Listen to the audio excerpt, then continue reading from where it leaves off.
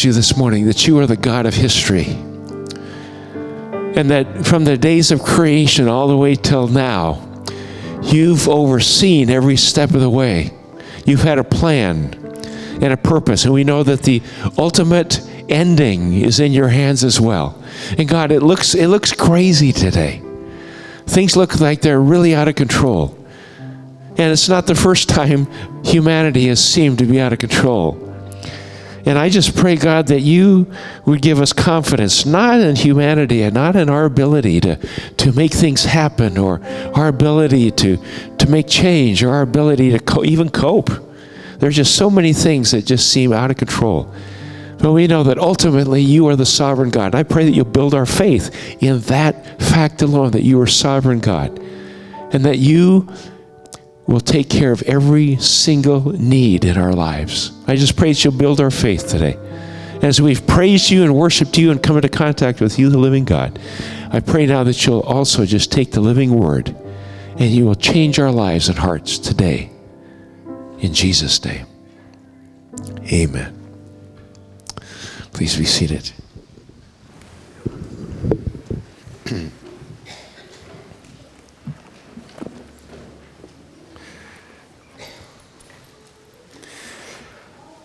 Our nation is in crisis. I think when we look around ourselves, we see a lot of issues today. And this crisis did not come on us overnight. The moral fabric of our society has been rotting slowly. The changes have been so slow, so imperceptible, that many of us hardly noticed until now. In this book, The Frog in the Kettle, George Barna gives an illustration of the process of moral decline and bankruptcy. He says if you throw a live frog into a pot of boiling water, he will immediately jump out and save himself. However, if you take that same frog, put him in a pot of cool water, and slowly heat it to a boil, the frog will stay in the pot, not even notice the changes, and slowly cook to death. America has been that pot of water, and we are the frog, believe it or not. And the changes we've experienced have been so slow, so incremental, that no one seemed to notice.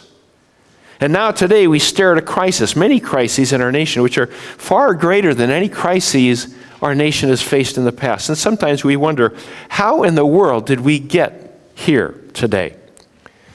We've been fighting the battle of either being a nation of laws or a nation ruled by men. Power is the bottom line as groups of politicians, celebrities, media elite, and billionaire businessmen, religious leaders try to move us toward globalism. It's called one world government. Do you remember the story of the Tower of Babel? Tower of Babel? You guys remember that? If you don't remember it, you look at it. You think about one world government. That was the original attempt at one world government. They said, if we get together, there's nothing we can't do. And it's the elevation of humanity and all of those things. And God said, no, not so fast. And he confused their languages and scattered them all throughout the world. Well, God intervened then, and he intervenes now. We know from the Bible how this journey ends, but we're not quite there yet. God is not ready for the one world government that will eventually, if we look at the book of Revelation, it will be ruled by the Antichrist, who will persecute and attempt to destroy any true believers that come to faith after the rapture, and also the nation of Israel. Most biblical scholars believe the true Christians will be raptured by then, escaping the wrath and judgment of God on all humanity left on earth. But that's getting ahead of ourselves. Okay, that's a whole nother series, actually, not just a sermon. This is Palm Sunday. Some of you are saying, what does it have to do with Palm Sunday? This is Palm Sunday, the day Jesus entered Jerusalem for the very last time while on earth. His journey was going to end in death, followed by a glorious resurrection. And all of this was preceded in history, setting up the nation of Israel because it was through this tiny nation of Israel that Jesus, the Messiah, the Savior of all mankind, was to come. And he was going to live, he was going to die, he was going to be resurrected again, and he was going to ascend to heaven, where he someday is going to come back again. See, God has this history, this plan. And we just know a little bit of all of that. This was God's plan. Now, we're in the study of the book of Joshua, a study entitled Choose to Stand. These are choices we must make. And this book describes a battle of truth and righteousness, fighting a people so evil they were sacrificing babies to the god Molech. And I guess that's kind of where we are in America today. I don't know if you saw the movie Unplanned. Incredible movie about the expose of Planned Parenthood and really what they're all about. It just exposes the evil of how far we've come and how far this nation has gone. Now, even though the battle, and we understand this, the battle is in the spiritual realm. It says your battle is not against flesh and blood, but against principalities and powers of the air. It's in the spiritual realm. It's in the realm of ideas and thoughts and beliefs. But it always works its way out in the physical realm, which is why we must be engaged not only in the spiritual battle, but in the physical battle. Ideas have consequences. Marxism, communism, Nazism, racism, progressivism, all of these godless ideas and philosophies work their way into the physical world, requiring action to either acquiesce or to fight. In other words, you just give up and say, if the pot is boiling, I guess we're just dead. Or you can say, no, we're going to do something about it. 3 weeks ago, I pointed out the fact that the Wesleyan Church denomination was birthed out of the anti-slavery movement, where ministers led their congregations in the fight against racism and slavery. And then it continued in the fight for civil rights for all, and continues today with a fight for rights for all, including the most vulnerable population in the world on the planet, unborn children.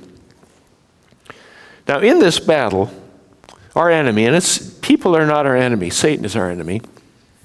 Our enemy knows that a frontal attack on the people of God does not work very well. So instead, he has become a master of seduction and deception. He's a gradualist. He employs the frog in the kettle strategy with great success. He seduces the people of God into making alliances. It's an old strategy. It's something we must be aware. It's an old strategy. He's done it before, and it has always worked, or almost always. And I want us to see what we can learn today from an account in the book of Joshua, this ancient account, as we look at, the title of this message is Deceptive Alliances. Deceptive alliances, lies that deceive the people of God. Now, you're probably wondering, what in the world where are we going? You'll figure it out. We'll all figure it out together. Joshua, the 9th chapter.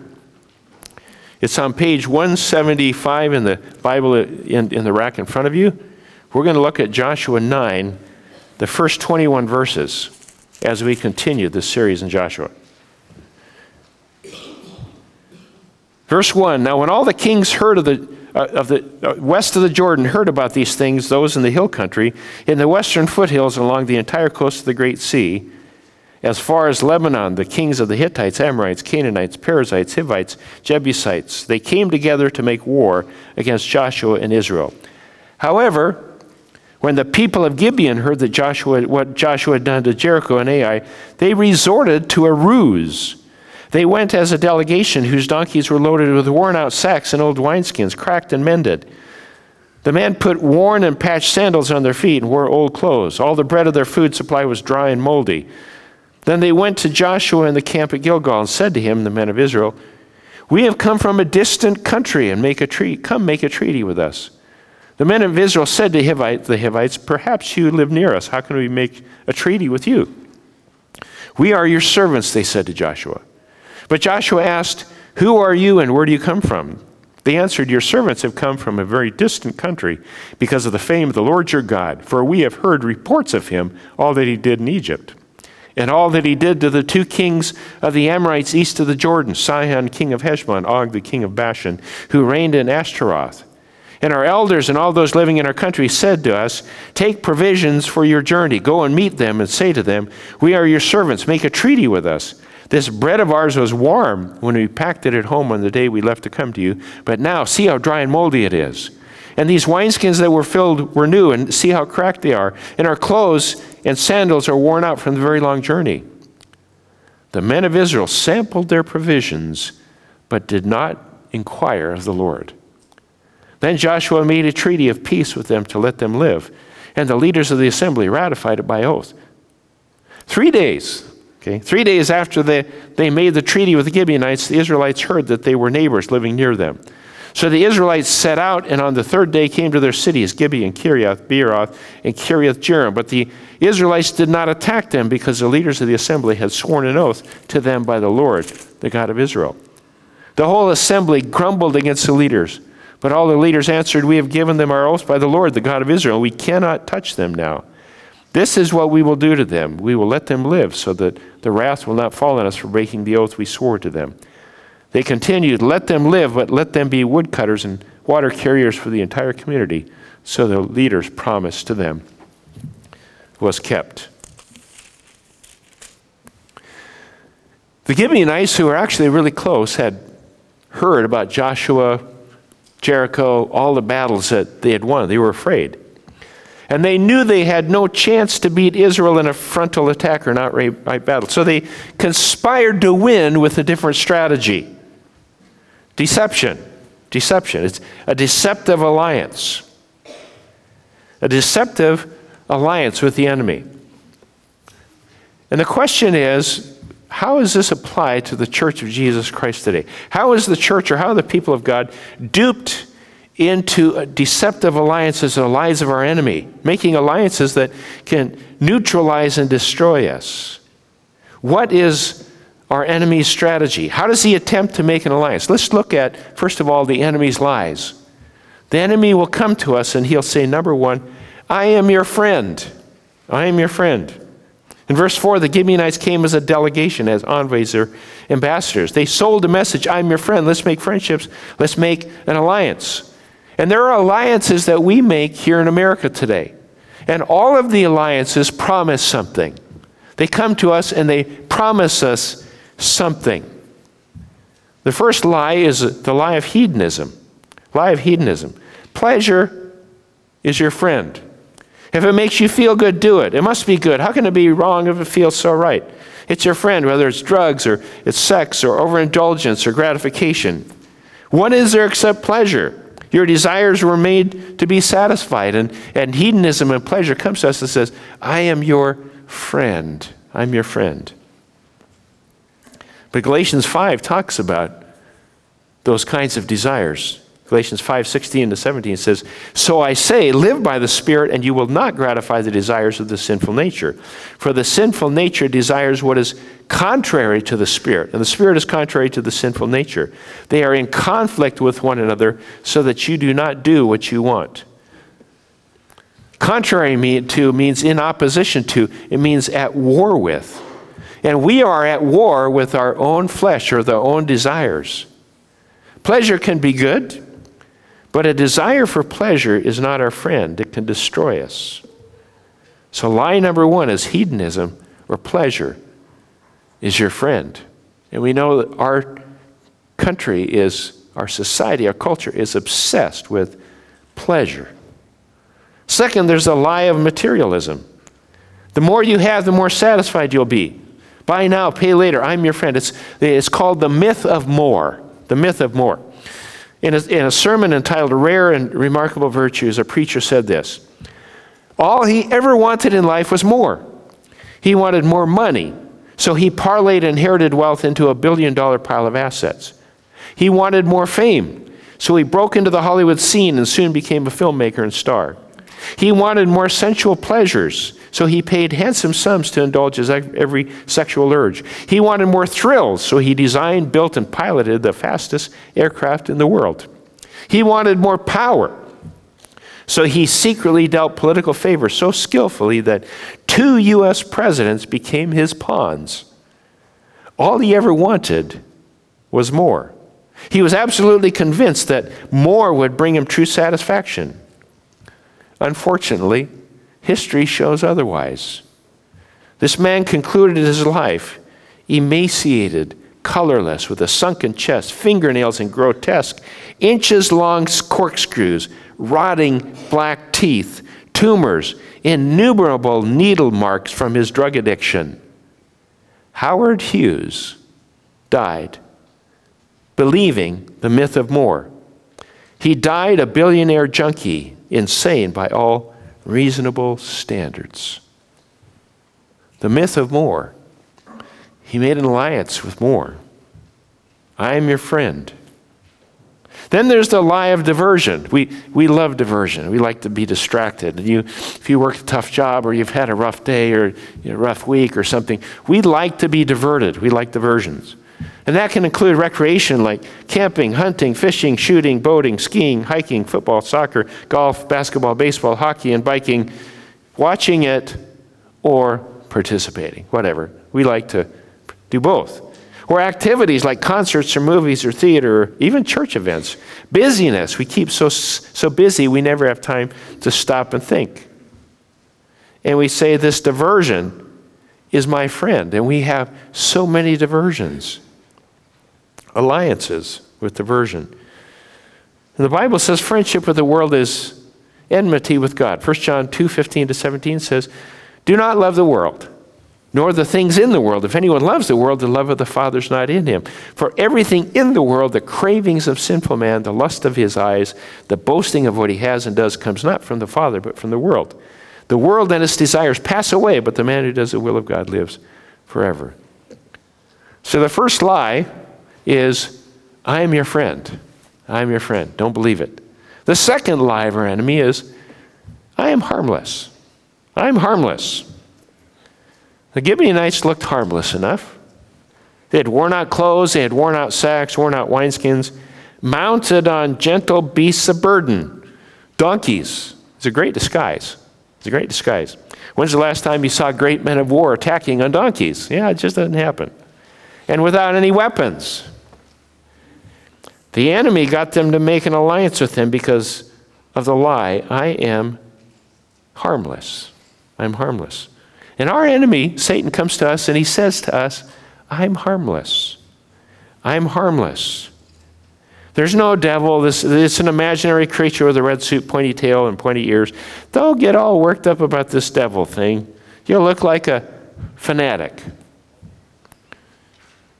There are three strategies that the enemy uses to convince us he's harmless and to pull us into this alliance with him. And the first one is called incrementalism. Incrementalism, which is defined as a slow progression by small steps. Changes that are barely perceptible, changes by increments of small steps. And the progression, if you notice, the progression is always, always, always downward. The sequence, let's take for example television or television sitcoms.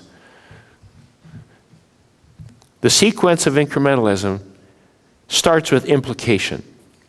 The situation sitcom is a situational comedy. Sitcom. Situation use innuendo, or they will imply indiscretion versus, like for example, for illicit sex. It's innuendo, it's not explicit, it started just implicit. Everybody knows what they're talking about and everybody laughs. Okay? That's implication. Then comes demonstration.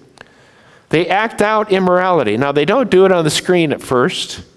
You just see an unmarried couple enter the bedroom, and then you see them waking up in the morning, coming out of the bedroom, or in bed. Implication, it's just an implication, and demonstration. Then comes normalization. You see this time and time again in sitcoms, television, movies, even nice movies. Normalization. Sex outside of marriage becomes the norm, not only on screen, but in real life, and the publicized affairs, breakups, and divorces. Then we're surprised when someone accidentally shows virtue and refuses to sleep together, or they accidentally stay together in their marriage for like 32 years. It's like the 32-year marriage of actor Mark Harmon of NCIS. And it's elevated as news because it's so very rare.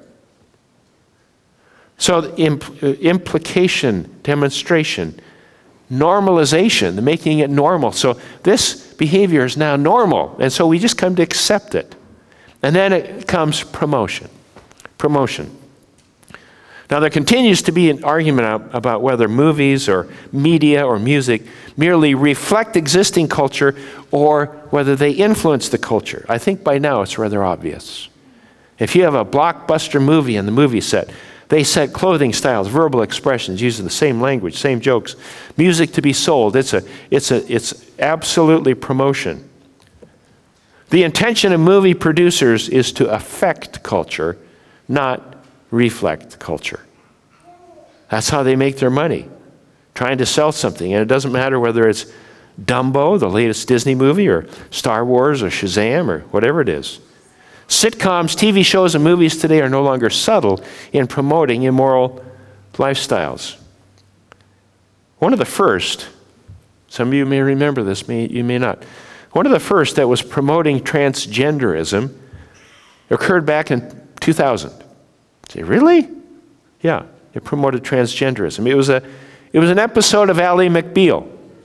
Ally McBeal. In this episode, a man falls in love with what he thought was a woman. And actually, it's a man. And they make a great deal about physical characteristics of the male. And at the end, he discovers that she is a he. And the conclusion? It's okay to love him as long as he sees him as a woman. Seriously? In 2000, that was jarring. Today, if you feel a certain way, you can use a certain locker room, a certain restroom, or whatever. This process took a long time. This frog was in the kettle a long time, boiling. Now it's considered normalization, and it's promoted. Incrementalism, implication, demonstration, normalization, and promotion. The lie. And we saw a lot of these things coming, and we just said, it's harmless. I am harmless. Incrementalism leads to compromise, where we compromise our values and priorities. And the next step is complacency, because we don't think we can do anything about it. So we just kind of sit back and say, it's happened, I'm just going to not worry about it. And we forget the role. Yes, we are to love our world, but in order to love our world, we must speak truth. We can't love without speaking truth. We can't love without living righteously. We have to be the contrast that people see in order for us to truly love our culture, love our society. We must speak truth. We must live truth. Complacency says, it doesn't affect me, I'm not going to do anything about it. We need to believe that God is big enough so we can do something about it. And I know we've been told for years that anytime there's a moral issue, that's political, and so we don't want to deal with it. And so we relegate it to political, and we don't want to bring politics into the church, so we just kind of say we're going to ignore that. So we basically have been absent from the discussion, absent from the activism, absent from all of that for years, because we've been told it's political. Every moral issue is a moral issue. Every political issue is a moral issue. And we are called to be engaged in that process.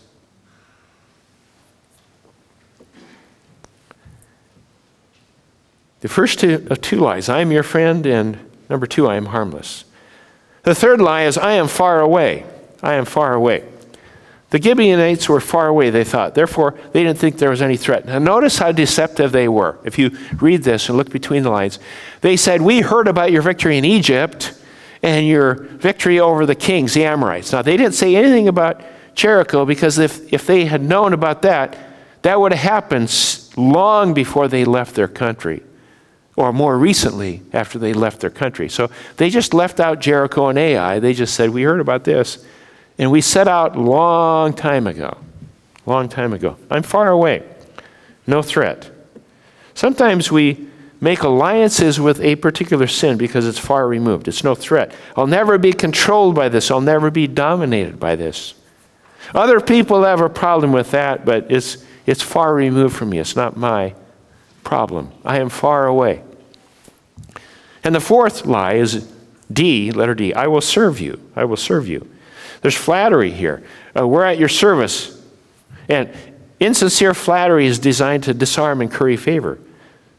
We heard of your great victories, your great feats. You guys are incredible. We're impressed. We will serve you. We will serve you. Now, we buy things to own, and then they own us. We buy to serve us, then we serve them. Now, let me illustrate. We have friends who bought a lake cabin. There's nothing wrong with a lake cabin, especially in Wisconsin. You got to have a lake cabin, right? Having a lake cabin. Well, our friends took every weekend, every day off they had at the cabin. Mowing the lawn, painting the cabin, pulling weeds, redoing the roof, fixing broken plumbing. Once in a while, and it wasn't very often, once in a while they would actually swim and go water skiing. Finally, they sold it so the cabin could own someone else. There was a friend driving past a waterfront marina in Seattle. He spotted a guy working on the boat, and he said, "The two happiest days of my life were the day I bought my boat and the day I sold my boat." Some of you have experienced that. He bought it to own, but it ended up owning him. There's an acquaintance of ours, this is a true story, had always wanted a full-length fur coat.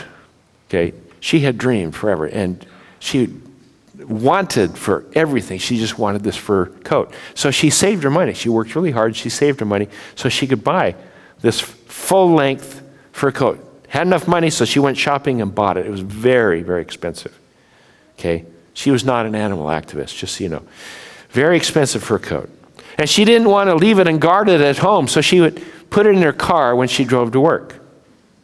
Everywhere she went, she had to take her fur coat along so nobody would steal it.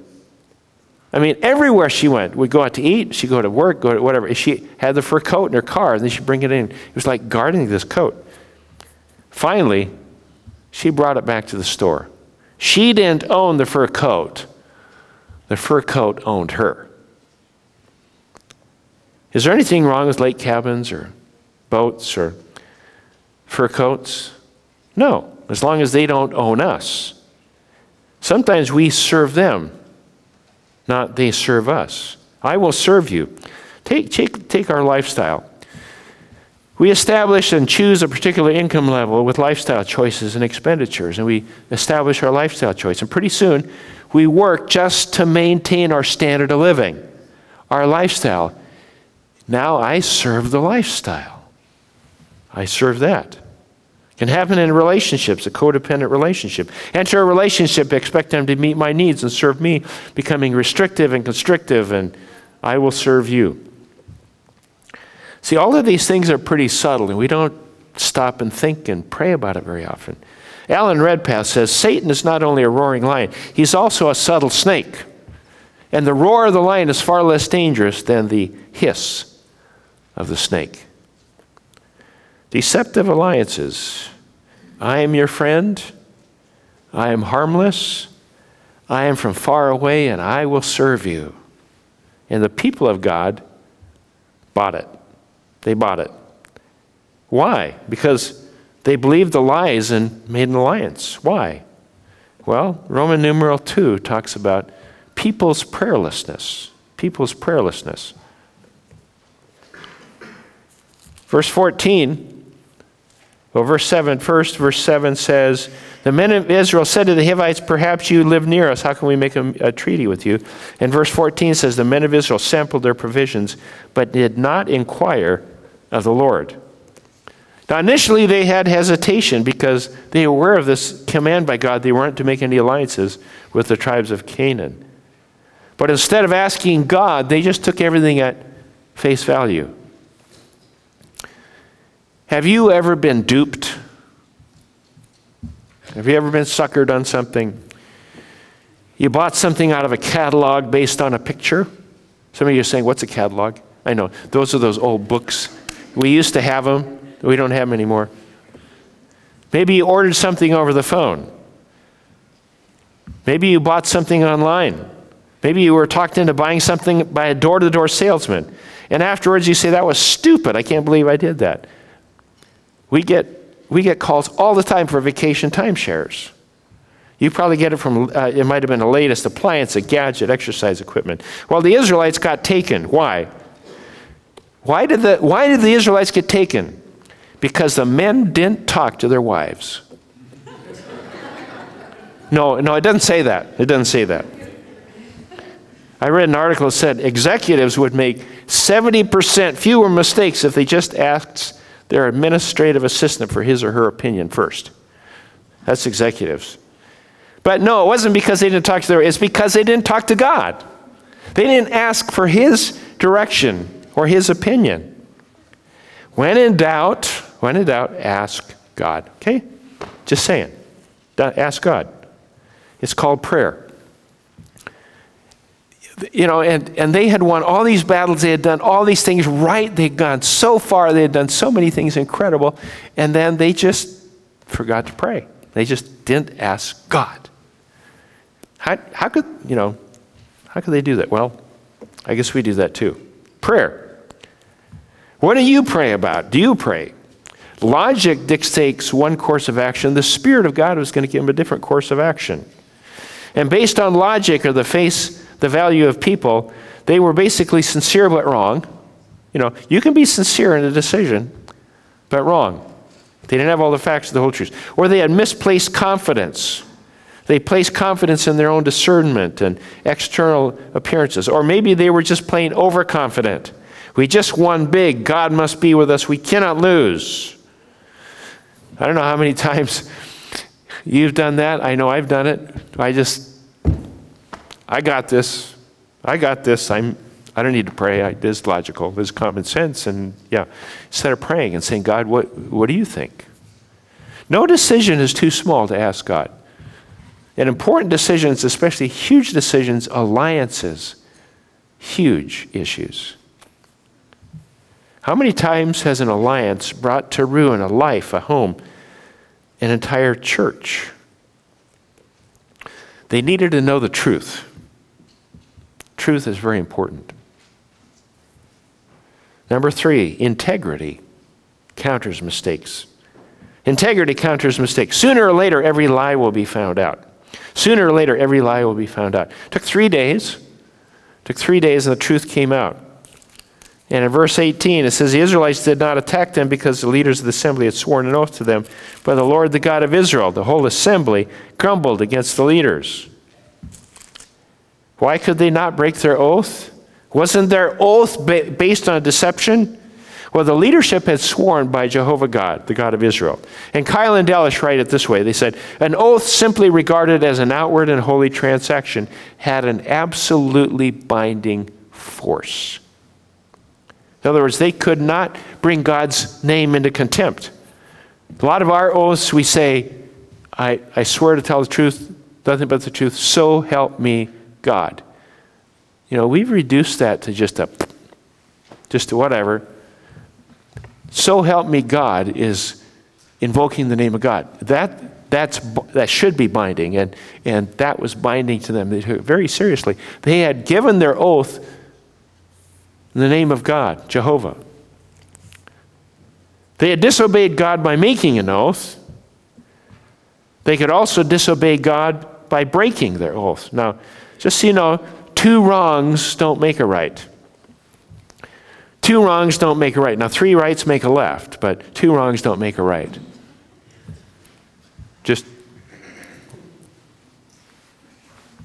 Anyway, just seeing if you're awake. 3 rights make a left, but 2 wrongs don't make a right. Just saying that. They had made an oath. They were going to keep it. Integrity. Now, in the middle of all this, when you look at this, you say, what's God going to do with this? What we've discovered as we walk with God, and as the nation of Israel walked with God, is that in the end, God works things out. God redeems our blunders. God is a redemptive God. And we must praise God for that. And we see that as a hope in the story here. Say, they are messed up forever. No, God redeems our blunders. God reveals the lies, and he turns this curse into a blessing. There's a verse in Romans that I just count on time and time again, because I just don't live a perfect life. I don't know about you. I don't live a perfect life. I make mistakes. I make blunders. And it says in Romans 8:28, "For we know that in all things God works for the good of those who love him, who have been called according to his purpose." Only God can do that. Only God can take the mess of our lives. He can only take the mistakes. He can take the issues that we deal with, our humanness, our humanity, our brokenness.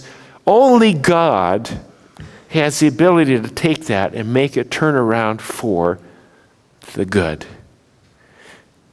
And if there's anything I want you to hear today, because we've looked at all those alliances and all that stuff, the good news is that God can take any mistakes we've made and turn it around for good. If we repent, confess our sins, and turn, God takes that for our good. Only God. Now, this is not an excuse to make those alliances. It's a message of hope for those of us that do.